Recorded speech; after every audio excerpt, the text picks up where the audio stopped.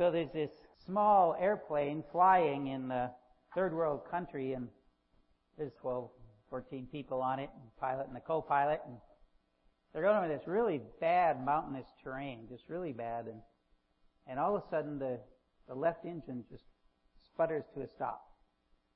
And everybody's looking out there, and this pastor, we'll go pastor. I heard it priest, but I'm a pastor, so we're going to pastor.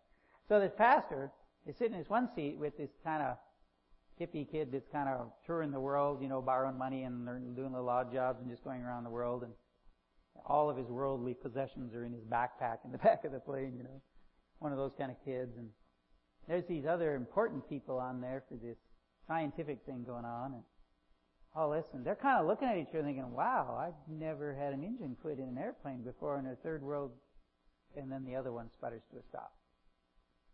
And they look at each other, and just then the pilot and the co-pilot come out, and they're walking down the aisle as they're talking to everybody. Well, you know that we put the plane in autopilot, but it's just going to kind of keep going down until it finally hits the mountains because, something happened, and we don't know exactly what, but our fuel is gone. It shouldn't be.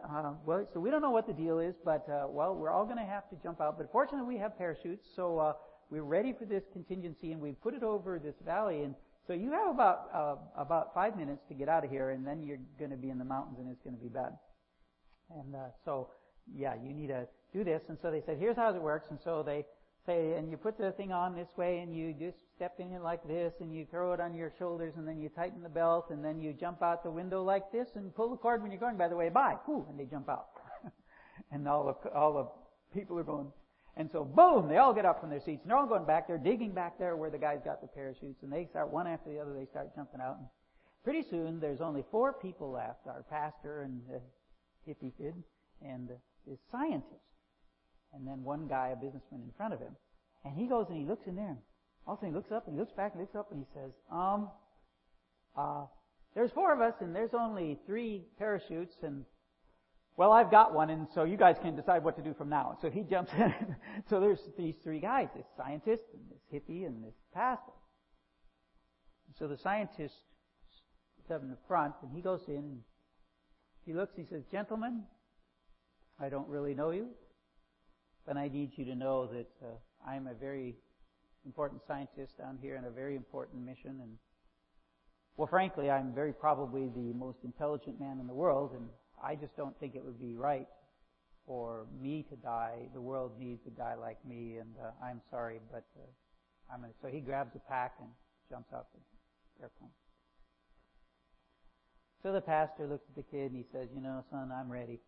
I'm ready to go to heaven. He says, it's all right. You go ahead and you take that last one. You live a long life, and you enjoy life, and you seek for truth, and you do the right thing. And the kid looks at him and he says, wow.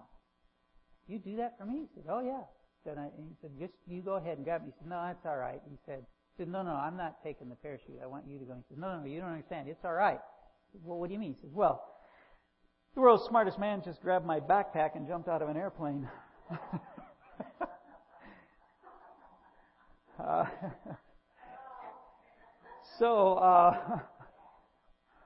Sometimes education and intelligence do not necessarily go hand in hand. It's sometimes that way. And we kind of think of highly educated people can really not be necessarily practically capable of anything much at all. They can be really interesting. But educated people are people that we might need to talk to about Christ. We talked just a few weeks ago about the woman at the well. I mean, she was a very uneducated outcast. She's one of those people, And Jesus talked to her and went through the whole process. Well, what do you do now? What's Jesus going to do with somebody from the other end of the social spectrum? Now, there was a man of the Pharisees named Nicodemus, a ruler of the Jews. In that little sentence, we learn just a whole bunch about this guy. First, he's a member of the Sanhedrin. That's the name for the ruling council of the Jews. Very elite person. Much smaller than like our Senate or something. A real small group of very powerful men who ran the country. So he was very highly placed. within that group, he was in the position, a Pharisee, he was in the position of the old Jewish religion, the traditional Jewish religion. He was a kind of a stable person, not out there a fly-by-night guy. He was a stable guy working within the normal Jewish culture that God had outlined in the Old Testament. As far as his education, we find out a little more as we go along. The guy's basically got a doctorate, okay? So he's a very highly educated man. Been through a lot of school. Probably taught. Actually, we know he teaches. He's a very important person who's highly placed and who is also very highly educated. Okay, so this is the person we're working with. He's the upper crust of their society. I mean, everything. He probably is also, by the way, fairly wealthy. That position usually came with quite a bit of money. So now you got a picture of this guy that came to Jesus. Well, this man came to Jesus by night and said to him, "Rabbi, we know that you are a teacher come from God. For no one can do these signs that you do unless God is with him." Another very concise statement that says a ton. Now, there's been a lot of talk about night, Nick at night. Why did he come at night? And a lot of people think, well, maybe he didn't want anybody to know he was coming. And that is possible. But Jesus was also overwhelmed by crowds in the day. By this time, people were seeking him out everywhere. It's entirely possible Nicodemus couldn't get to him in the day. He might not have been able to come to him except at night. It may have been the only time that he come. The important point here is he came. He came to Jesus. He sought out Jesus. So that says a lot about the guy right there, that he would do that. And he called him rabbi. A rabbi is a very Jewish title, but a very respected title, like professor. This is the guy that you trust, that you believe in, that knows what he's talking about. So he's a rabbi. So he's being respectful to Jesus, very respectful. Now he may also be thinking, well, I'm a rabbi too, because he was, right? He was an important teacher that did this. So a rabbi, and mostly this sentence says something to us that we've got to understand. It's enormously Jewish. Okay. He is Jewish. He's an Israeli to the core. He believes in the Mosaic, everything, the way he forms his sentence, everything. This is a man who is into the Bible, who believes that Israel is the answer. He's everything Israel, okay? This is where he is.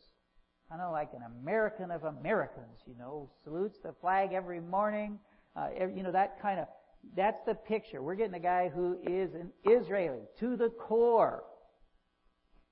And he says an interesting thing, that you're a teacher come from God, and that the things you do, you couldn't do those unless God was with you. So very positive look at what he's seen.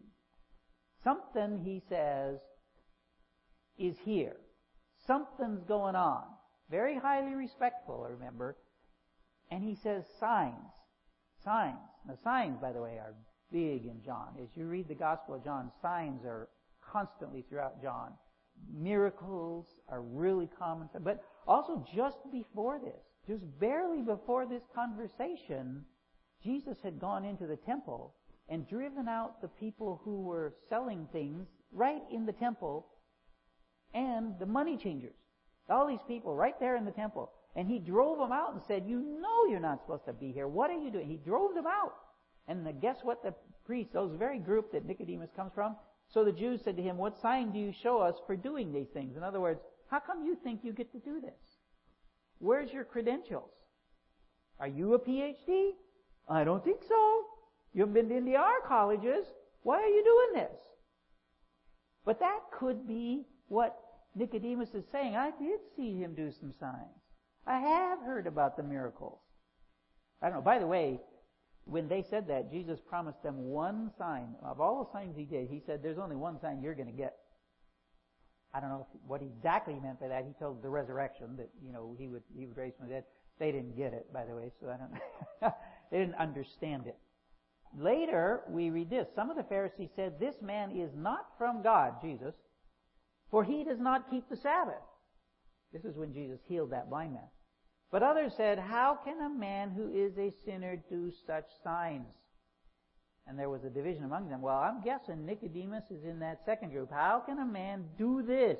How can you make a blind man see if something isn't going on here?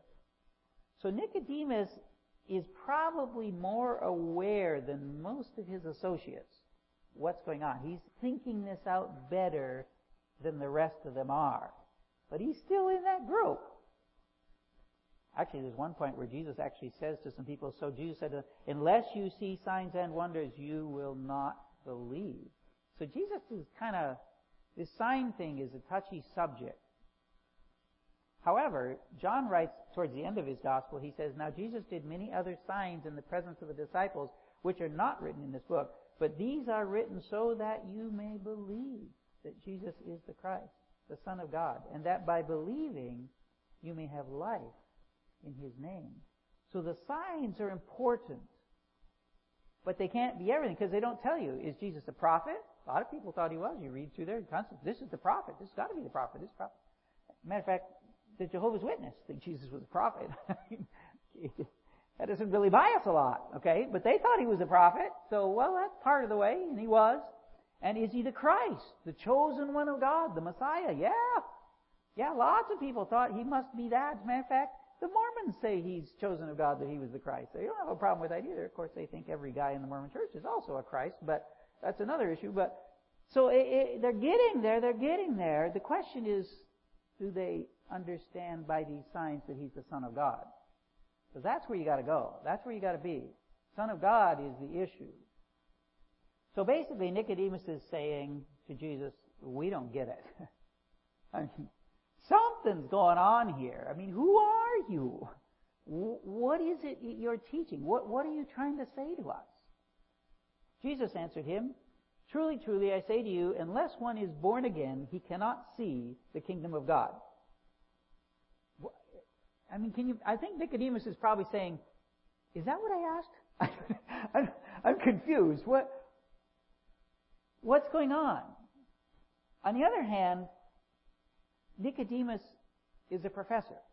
He's a teacher in a college. He's used to this. This is how they converse. When you're talking to a highly educated person, when they ask a question, they expect you to make a proposition. You're supposed to say something that then you're going to defend. You're going to go back and forth and talk about it. So this is the proposition. It's the center of what Jesus is saying. I say to you, unless one is born again, he cannot see the kingdom of God. That's Jesus' overall proposition of what He's going to defend. So although Nicodemus certainly was not expecting this, he is expecting Jesus to make a statement that they will go back and forth on, and that Jesus will defend and expand. So in a sense, he's kind of thinking this is going to come, but not those words. He just was ready for a proposition, but he wasn't quite ready for that. But he understood a lot. Throughout here, we're going to look at the word you.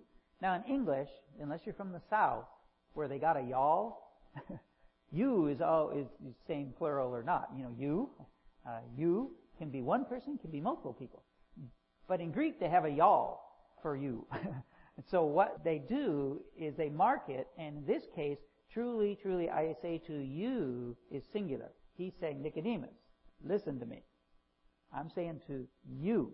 Okay, so he's, if you will, pointing the finger at Nicodemus saying, are you hearing these words? So we'll watch the yous as we go. Now the born again. I told you Nicodemus was very, very Jewish. He believes, like most Jews did then, that being a Jew, being born a Jew, is it. You done that, you're in heaven. I mean, you'd have to mess up big to lose it. You can't get out of it without really messing up. I mean, you can't. There's no accidental getting out of going to heaven. That's what most of them thought. Just being born a Jew, that cuts it. You're done. You don't have to worry anymore. You're there. And Jesus says, you want to get to that kingdom of heaven? You got to be born Again, being Jewish is not enough. Whoa. That's going to rock Nicodemus' world right there, just all by itself. And remember, he's very highly educated. He knows the focus of these words. He knows where Jesus is going. That whole kingdom of God, more shorthand words. You know, educated people like to use shorthand words, so they'll say one word, metonymy. We use in theology, they taught us all these things. Okay, metonymy means this, synecdoche means that, and ellipsis is this, and that. They taught us all these things, and then they'll go through the scripture and say, okay, here's a metonymy that does that, and this part is a synecdoche, and you're supposed to, and you can go through the stuff really fast because you know all of those key words that mean certain things. For the real world, they don't help. But in a classroom, you can get through the material so much faster if you have these key words. And when Jesus says kingdom of God, that's a key word. That's a key word. What Nicodemus hears is the whole afterlife picture. When he hears kingdom of God, he's got everything. This is being resurrected from the dead. This is being given the new creation. He knows all of that. That all goes with kingdom of God. So Nicodemus is there. And so this whole thing of using shorthand words and things like that and questions, it's supposed to go back and forth. That's what's supposed to happen. And what often happens is people say, wait, define kingdom of God. Because they may not know exactly what you mean by it. And in an educated world, that's what you're supposed to do. Stop, don't get that word. What does that mean? Oh, yeah, okay, keep going. I mean, that's how that works. So when you're working with an educated person, if they use some word you don't know, you say, stop. What's that word? What does it mean? Okay. All right, now go on. I mean, that's what they expect. They expect that everybody's going to do that. Kind of fun when you're in one of those classes when I was getting my master's, because you go along and the teacher will be doing it and they'll say some key word and you'll see them scan really quick. They look at everybody. See if anybody's going, what? Then they say, then they go back and they repeat it. And so you always tell who's getting it because of wherever they're looking. You know which guy's not. You haven't been studying, have you? But anyway, but they do that, and then people will up and say, what? And, hold on, what was that? Okay, I can't remember. And then go, okay. And then we go on.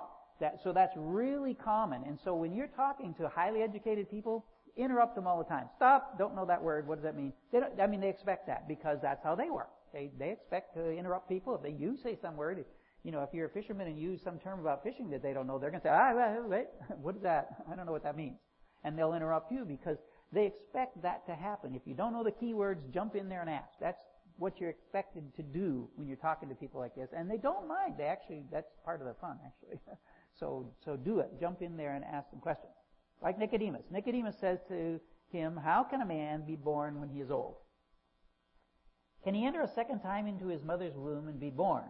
Now, Nicodemus isn't being sarcastic. He's actually asking a question in a way that he understands. So he's saying, okay, you obviously can't mean physically. I mean, duh. That's clear. We know you don't mean physically, but I'm not getting it. So, and this is an actual expression that's used all the time. So flesh this out. They say that all the time.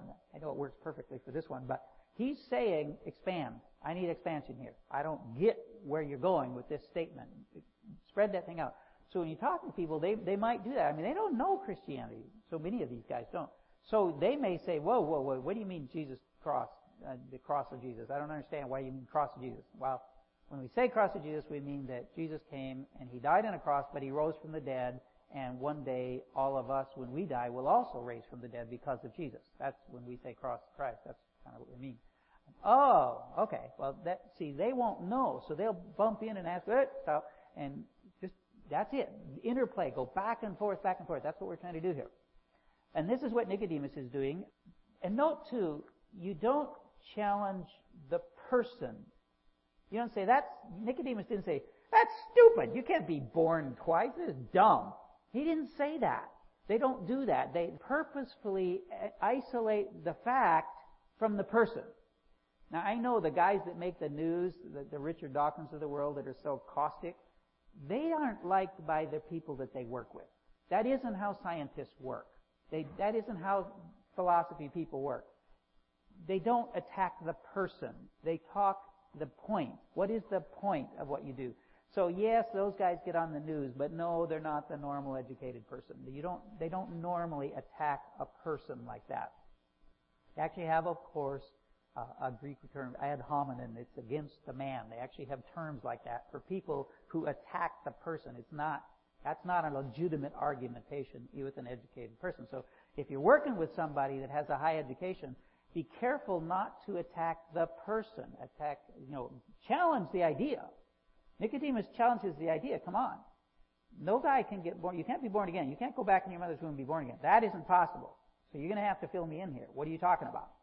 Okay, that's how they work, and that's the kind of the idea that we need to do. So if somebody challenges a statement you make, they're not challenging you. They're challenging the statement. And they expect an interplay back and forth. They expect you to say, no, that's not right, because, and then you're supposed to come around. So don't, be aware that they're going to do that kind of thing. Okay, and now remember, as we're going through this, the absolute expectation of the sufficiency of Jewishness. Being Jewish is all it takes. Remember, that's in the mind of Nicodemus. That's in the mind of all the Jewish people, educated and uneducated. If you're a Jew, you're okay. Otherwise, boy, you better toe the line. You better get something done because you're in trouble. Jewishness gets you there. That's their belief. And Jesus is challenging that pretty severely here. Jesus answered, "Truly, truly, I say to you, unless one is born of water and the Spirit, he cannot enter the kingdom of God. That which is born of the flesh is flesh, and that which is born of the Spirit is spirit." Okay, this is a common tactic, even today, to double up a statement. And the Jewish people really loved it. You find it all the way through the Bible. So Jesus says the same thing two ways. Born of water, let's see, just as before a baby's born, what happens? Water breaks, right? Okay, born of water and born of the Spirit. And then Jesus says it another way. That which is born of the flesh is flesh. That which is born of the Spirit is spirit. So he's saying, this whole physical birth thing is one thing, but I need you to be talking to me about spiritual birth. There's a different thing. There's a spiritual. Now, Nicodemus should know what Jesus is talking about here. He should understand spiritual. He should have said, I see where you're going. He doesn't, but he should have known that. That's in the Old Testament. That's clear even in the past. Before Jesus came, it was still clear. So the second statement, that which is born of the flesh is flesh, that which is born of the Spirit is spirit, clarifies that first statement. So watch for that as you're talking also with educated people. They'll usually say things another way. They're real good at, if you don't get it, say, and they'll come back and say it another way and another way. They're used to doing that. So work with them. It's a good thing. The you here is again singular. I say to you, Nicodemus, listen to me. That which is born of the flesh is flesh. That which is born of the Spirit is spirit. Figure out that they're not the same. Just because you're born Jewish doesn't mean you're born again spiritually. It doesn't necessarily equate. I know you thought it did, but it does not. And again, the kingdom cannot enter the kingdom of God. Do you remember Jesus' response to Pilate? I don't know if you read that. All of you read that story. Just as Jesus is being crucified, just before he's actually crucified, Pilate says to him, "Are you a king?" And he says, "You say, I am a king." Yes, you're right. And he says, "But my kingdom is not of this world. If it was, my people would be fighting for me. But it's not of this world. My kingdom is different. It's a spiritual kingdom." He didn't go that far with Pilate, but that's what he's talking about. There was one time when Jesus did a miracle, when the people saw the sign that he had done, they said, "This is indeed the prophet who is come into the world." Perceiving then that they were about to come and take him by force to make him king, Jesus withdrew again to the mountains by himself. They were going to get an army together, and they were going to try to force the Romans. Jesus was going to be the new king. And that's not where he was going. It's kingdom of heaven. The interesting thing is, Nicodemus would never have done that. He would never have tried to form an army to make Jesus king, because he would know that that's not the goal. He would work with Jesus in that. So there is an advantage to all of this elite education stuff. I mean, it does help in some areas. Unfortunately, there's disadvantages too. And there's an advantage for each of the positions we are in. But with an educated person, they will think some of these things out, and so you can really work with them. They're actually not hard to work with once you get past the communication part. Let's go back to the conversation that Jesus and Nicodemus had. Do not marvel that I said to you, you must be born again. The wind blows where it wishes, and you hear its sound, but you don't know where it comes from or where it goes. So it is with everyone who is born of the Spirit. So this is now an extension of the proposition. Jesus is talking to a highly educated man. He's talking to him in a way he'll understand. Here's my contention was, you must be born again. Here's an extension of it. The wind blows where it wants. You know where the wind comes from? Anybody here want to tell me exactly where this wind came from? You don't know. You can't see the wind. You can see its effect, but you can't see it. You don't know what it's doing. You don't know if it's going to end up in Kansas, is it going to end up in New York, where is it? I don't know.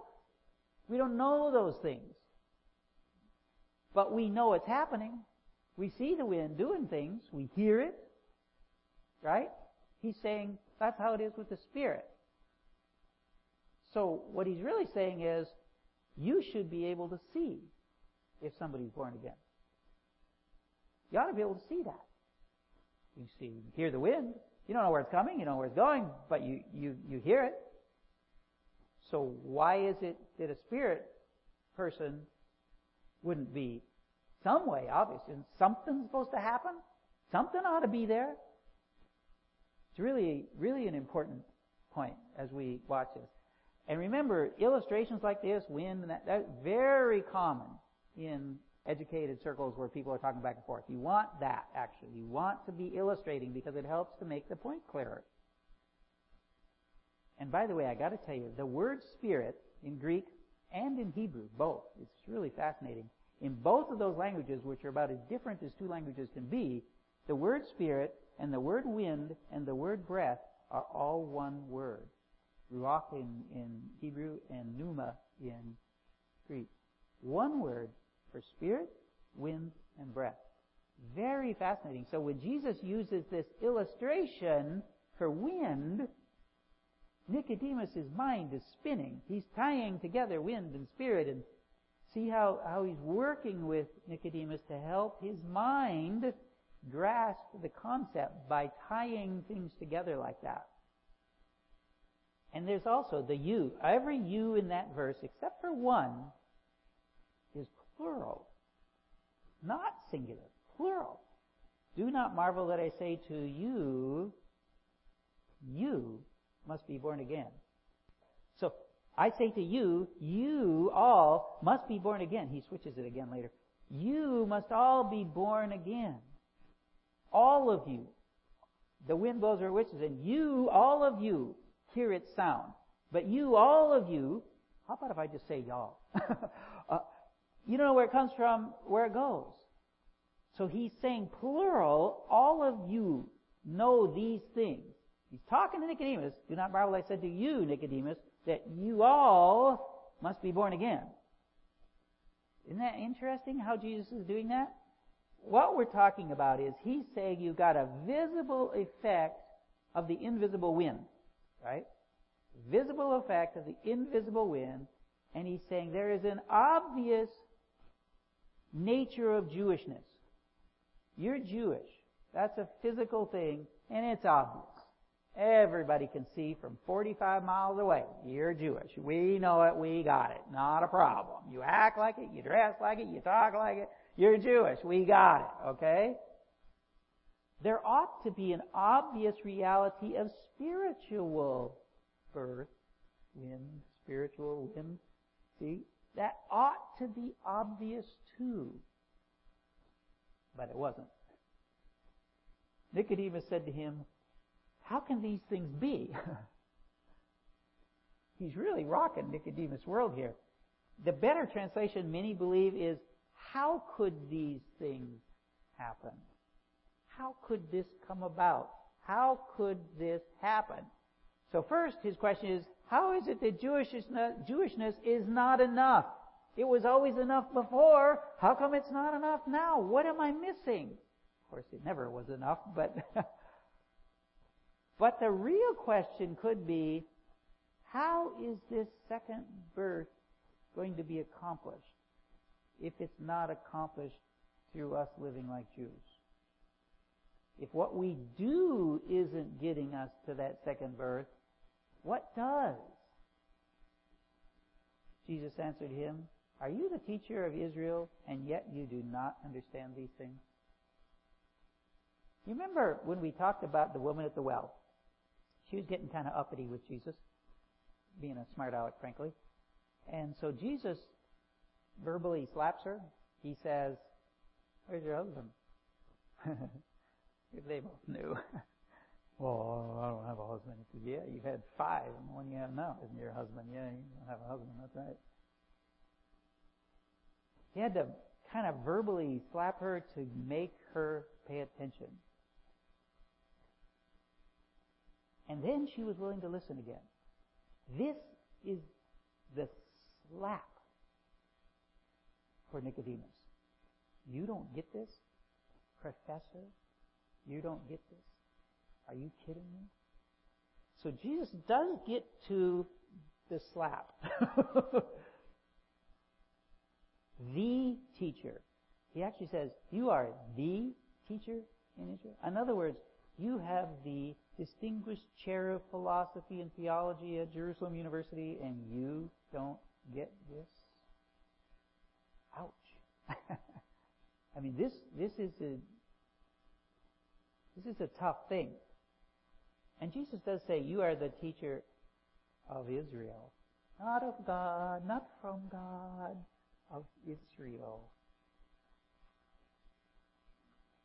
Truly, truly, I say to you, we speak of what we know, and bear witness to what we have seen, but you do not receive our testimony. We.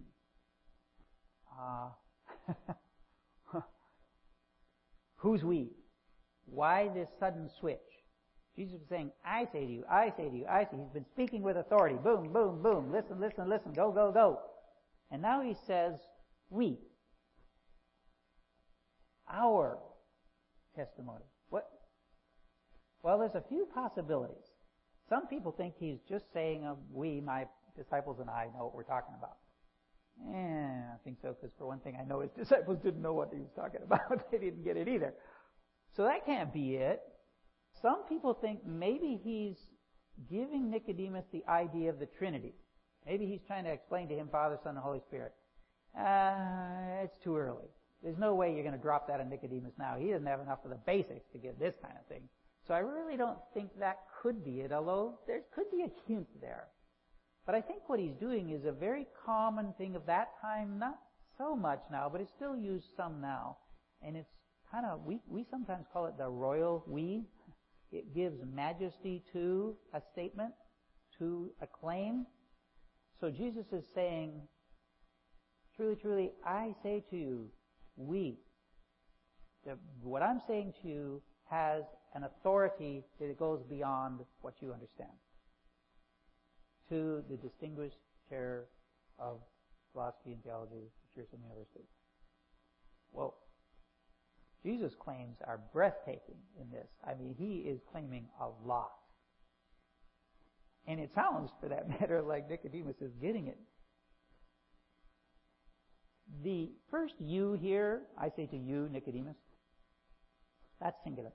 But the second one, we speak of what we know and bear witness to what we have seen, but you is plural. You guys that are in that council, all you profs, all you rich people, you're not listening to what we're saying and agreeing with it. You're not believing what I'm saying. You're not receiving our testimony. We're using very Jewish words. Nicodemus is very Jewish. You're not receiving what I'm saying. You're not accepting it. As opposed to that blind man, remember in the chapter 9 that we talked about? He said, we know that God does not listen to sinners, but if anyone is a worshiper of God and does His will, God listens to him. The blind man, a complete outcast of society, got it. He got it. And these guys don't. Jesus goes on, if I have told you earthly things and you do not believe, how can you believe if I tell you heavenly things? All three occurrences of you are plural there. He's talking about the group. Y'all. All of you profs together. All of you rich guys together. You can't even get what I tell you about the things here, about Jewishness, you can't even get that. You're not believing that. And you think you can learn about spiritual things from me? Are you kidding me? You can't even get these things. And it's believe, not understand. They can understand the words, but they're not believing what he says. Earthly, the things happening right in front of your nose, like wind, birth, and that kind of, you're not getting that. How do you think that the heavenly, the spiritual, is something you're going to understand and believe? Well, what good would he do for me to tell you? You don't even believe this. Why would I waste my time telling you that? He's being pretty abrupt, but with educated people, that's okay. They're used to that. They want directness. They're generally okay with you saying, this is the way it is. Again, the idea, not the person, but Jesus can get away with things too. Maybe we can't, but we can still learn to say the truth, and sometimes you got to say hard things. It's just the way it is. I want you to notice something. This is very likely the end of the conversation. All the pronouns disappear now. The whole language changes. Everything changes in the way that the speech goes on. So all the rest are probably John talking about the conversation and finishing it, if you will, because I don't think Nicodemus would have got it at that time. So I know some of you have a Bible and it has red letters there, and they're still red. The guy who did the red letters was trying to be helpful, and he was trying to help people pick out Jesus' words, but the whole Bible are Jesus' words, okay? Everything, every part of Scripture is breathed out by God. Everything is. So everything's good. But very probably the conversation ends here. I don't think there's a theologian alive who thinks John 3:16 is Jesus talking. No, I don't think there's anybody who does. So putting letters in red is an addition to the Bible. It's a help. It's like the titles they put in the Bible. They have little titles over parts of the Bible. Those aren't in the original text. They're added for us to figure out what's going on, right? Those red letters are an addition to, supposed to be a help. Probably the rest of this is not Jesus talking. It's probably John explaining, and we also get it because there's like tremendous echoes from the first chapter of John, the introduction that John had. You can see it all over through this as you read the two. So the next thing John writes is, no one has ascended into heaven except he who descended from heaven, the Son of Man. So if Nicodemus heard this later, and I'm sure he read it later, what he heard was, no mere human can understand. It's not even possible for a mere human, to understand the spiritual things. You can't. We are not qualified. We don't have what it takes to understand all the spiritual things. We're never going to get it ever in this life. Never. It's not going to happen. Because we didn't come from heaven. Jesus later will ascend too. This is another reason we think this is later, is because no one has ascended to heaven. Well, when John actually wrote the gospel, Jesus had already ascended to heaven. But he hadn't at the time of the conversation. So that's why we're saying this is probably later. No one has ascended into heaven except he who descended from heaven, the Son of Man. You can't get this. But there are some things you can get. So he goes on. As Moses lifted up the serpent in the wilderness. So we'll stop there. This whole serpent in the wilderness thing. There was this time when the children of Israel got out of Egypt. God brought them out in the desert, and they started complaining, whining, screaming. They kicked their feet all the way. They weren't happy. That first generation, by the way, never got to the promised land. It's the second generation that got to it. But in that first generation, there's this time when they, defied God pretty badly. They were sinning like mad. And so God sent poisonous snakes among them. And the snakes started biting people, and they were dying. These were venomous snakes, and they were dying from these snake bites. So they run to Moses and say, we're so sorry, we did wrong again. Can you please pray to God and ask him to take away the snakes? We don't want to die anymore. And so Moses says, okay, and he goes and prays to God, and God says, I'll take care of it. Here's what you do. He says, make a brass snake, looks the same, put it on a big pole and stand it up in the air, and have them look at it. And anybody who will look at it after they get bitten by a snake, all they got to do is go look at it, and they won't die. Wouldn't it be easier just to get rid of the snakes? Why leave the snakes there? Why not just get rid of the snakes? What is it? Well, there's a few things going on here, but one of them is what God is saying is you're still sinning. You're not getting it. You're still just as bad off as you were before. What I need you to do is to be looking towards me, looking to me to help. Look to me to get you out of this mess. So what I'm going to do is, just like your sin's still with you, the snakes are still with you. But they don't have to kill you. All you got to do, look at that thing up on the pole, in good shape. That's all it takes. Just do that. And this is a precursor, a picture of Christ. We're still in our sin. You're not going to solve it yourself. There's no way this is going to work. You've got to look to Christ in order to be saved. Just as Moses lifted up the serpent in the wilderness, so must the Son of Man be lifted up, that whoever believes in Him may have eternal life. First, Son of Man must be lifted up. Everybody in that time period, everybody knew that phrase. Lifted up meant being crucified by the Romans. There was no ambiguity. Everybody knew what this meant. John is saying, Jesus must be lifted up. The Son of Man must die on a cross. That's interesting. And then he goes on to say that whoever believes in Him may have eternal life. That's how you get eternal life. Kind of an unexpected way for there to be a second birth. Wouldn't you think? That's not the way I would have looked. I'm sure it's not where Nicodemus was going. But it is how God will achieve this moving of His elect into eternal life. Get the elect born again. This is how it happens. And remember now, the word structure has changed now, so it's John. Eternal life is exactly equal to kingdom of God. Okay, that's what Nicodemus heard, kingdom of God, he thought eternal life. By the time John wrote, that phrase wasn't as well understood, so he used eternal life. He just directly states it. Did you notice who it is that can get eternal life? Whoever. Whoever. Not just Jews. Whoever. It's constant. You watch it. It's all the way through this whole section. Whoever. Whoever. Whoever. Whoever. Whoever. Whoever. Anybody. Anybody can have eternal life. There is no restriction.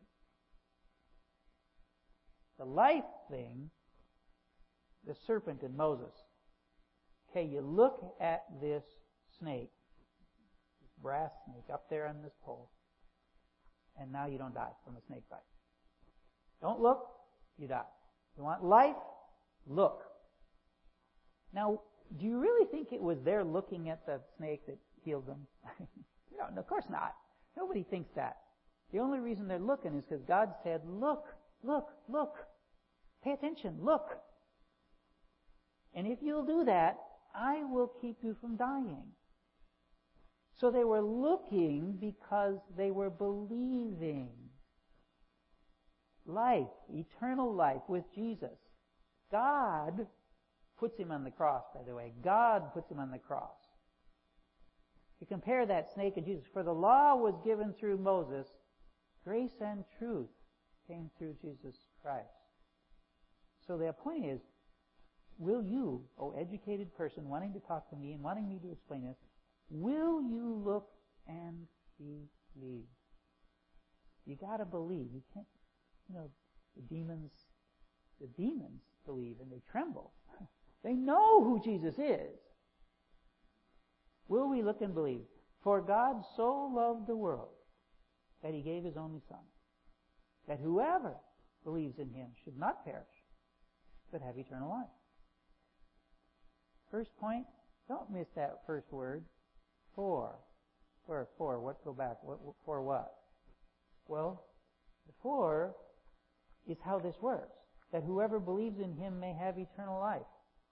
For God so loved the world that He gave His only Son. That's what's going on. Why did Jesus die on the cross? Because God wanted to save us. Wow. Don't miss the enormous cost to God. This is an enormous cost to God. to send His Son. It is no small thing. Remember, some of you may have read the story of Isaac in the Old Testament in Genesis. He's the son of Abraham. And God comes to Abraham. Isaac doesn't know this. Maybe I should just tell it to you from Isaac's viewpoint. His dad says, "Come on, Isaac, we're going to go give us a sacrifice. We're going to sacrifice to God on the mountain." Well, they've sacrificed on the mountain before. So they all get in there, all the guys, and they're going up to this special mountain that Abraham's going to go to with Isaac. And pretty soon he says, "All right, you guys that are with us, you all stay here. It's just Isaac and I are going." And so Isaac's looking around, okay, and they start walking, and he's thinking, see, we got wood, carry the fire.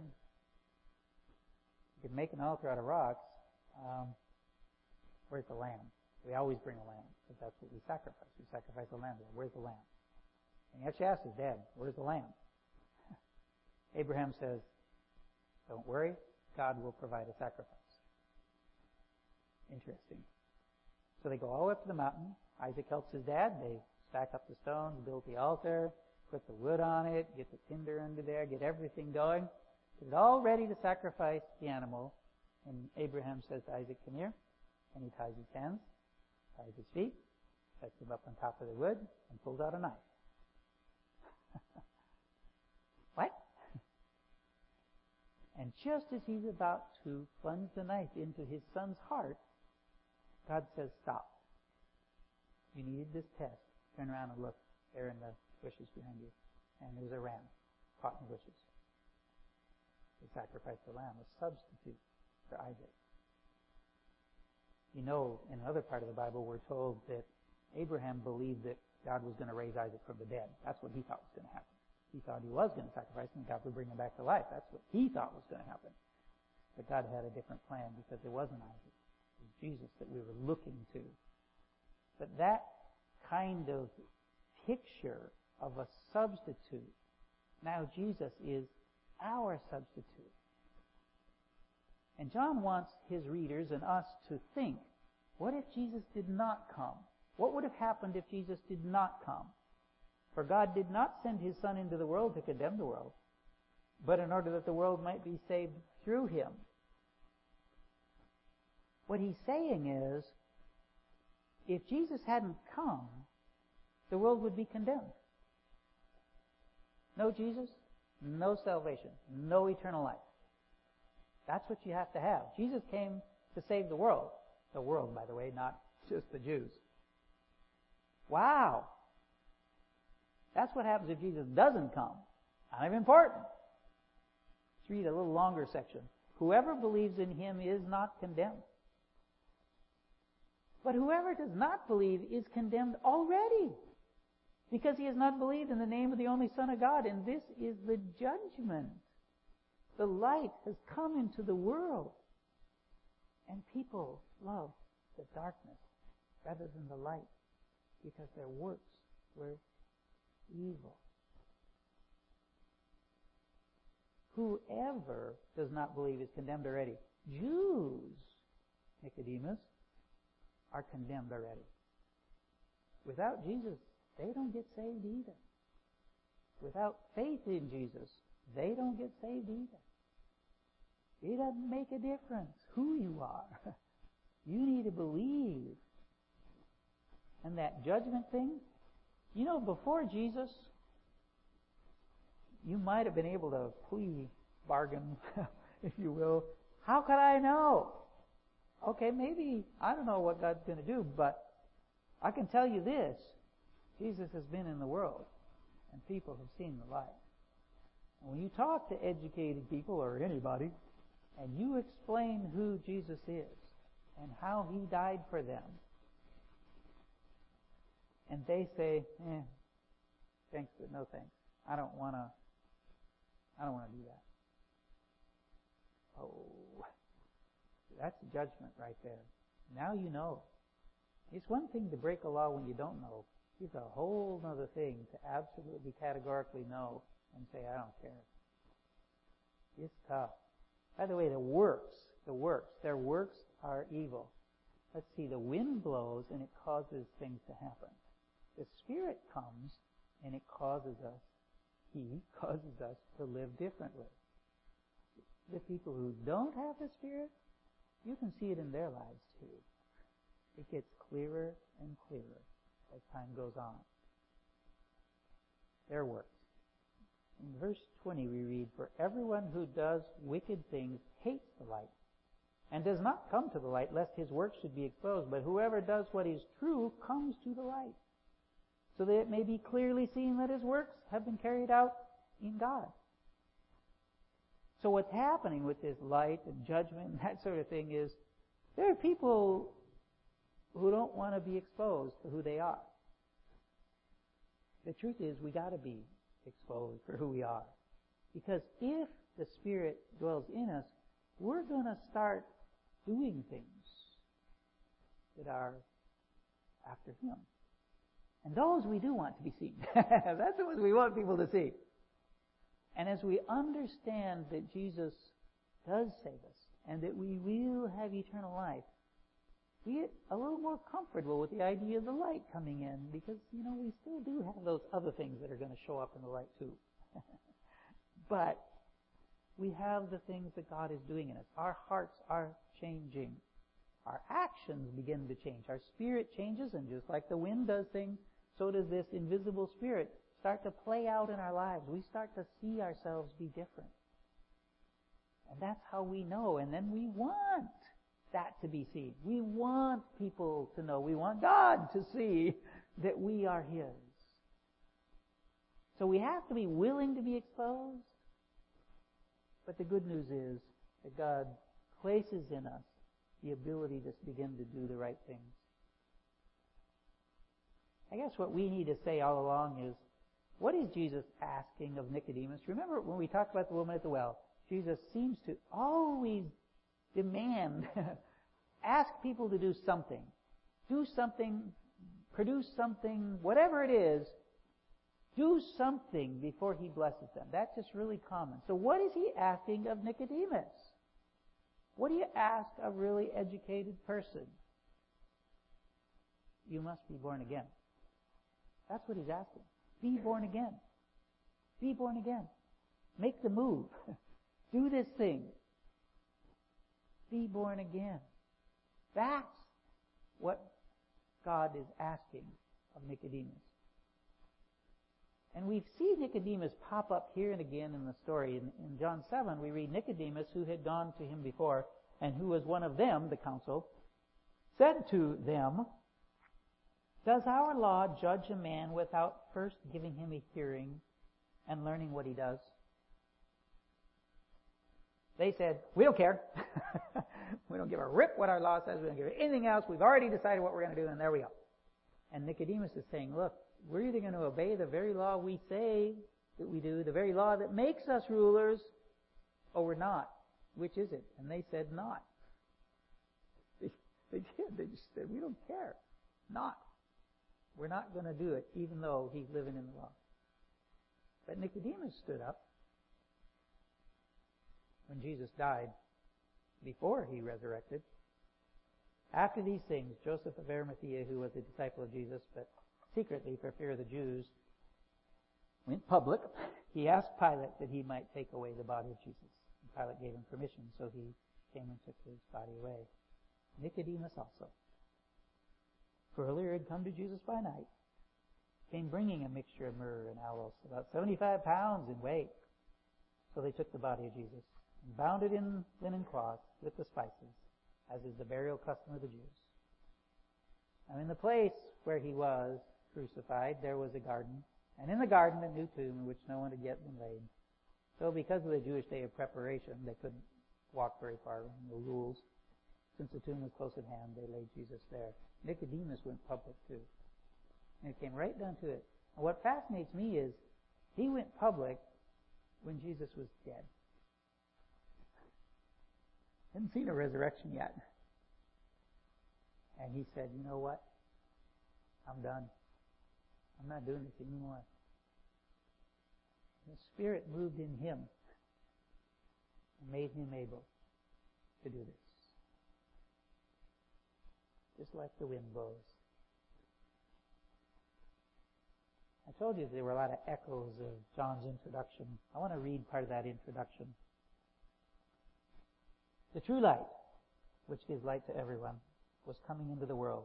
He was in the world, and the world was made through him, yet the world did not know him. He came to his own, and his own did not receive him. But to all who did receive him, who believed in his name, he gave the right to become children of God, who were born not of blood, nor of the will of the flesh, nor of the will of man, but of God. And the Word became flesh and dwelt among us. And we, John's saying, I, have seen his glory. Glory as of the only Son from the Father, full of grace and truth. That which is born of flesh is flesh. That which is born of the Spirit is spirit. Born again. Be born again. That's what we're saying to the world's smartest man. You're not so smart. No matter how much you know, maybe you do have the greatest IQ in the world, it's not enough. You didn't come from heaven. You don't understand heaven. You do not understand the spiritual. You were born here. You cannot get it, but you can believe. And the one thing you have to believe is Jesus Christ. You have to look at him on the cross, resurrected, and ascended to heaven. That's what you got to deal with. That's the thing you got to know. That's where you have to make your decision. Will you believe that he really is the Son of God, as he said he is? And then maybe you'll get a parachute instead of a backpack. Get things right in life. God will help you out a little there. But most importantly, eternal life. Eternal life is a reality.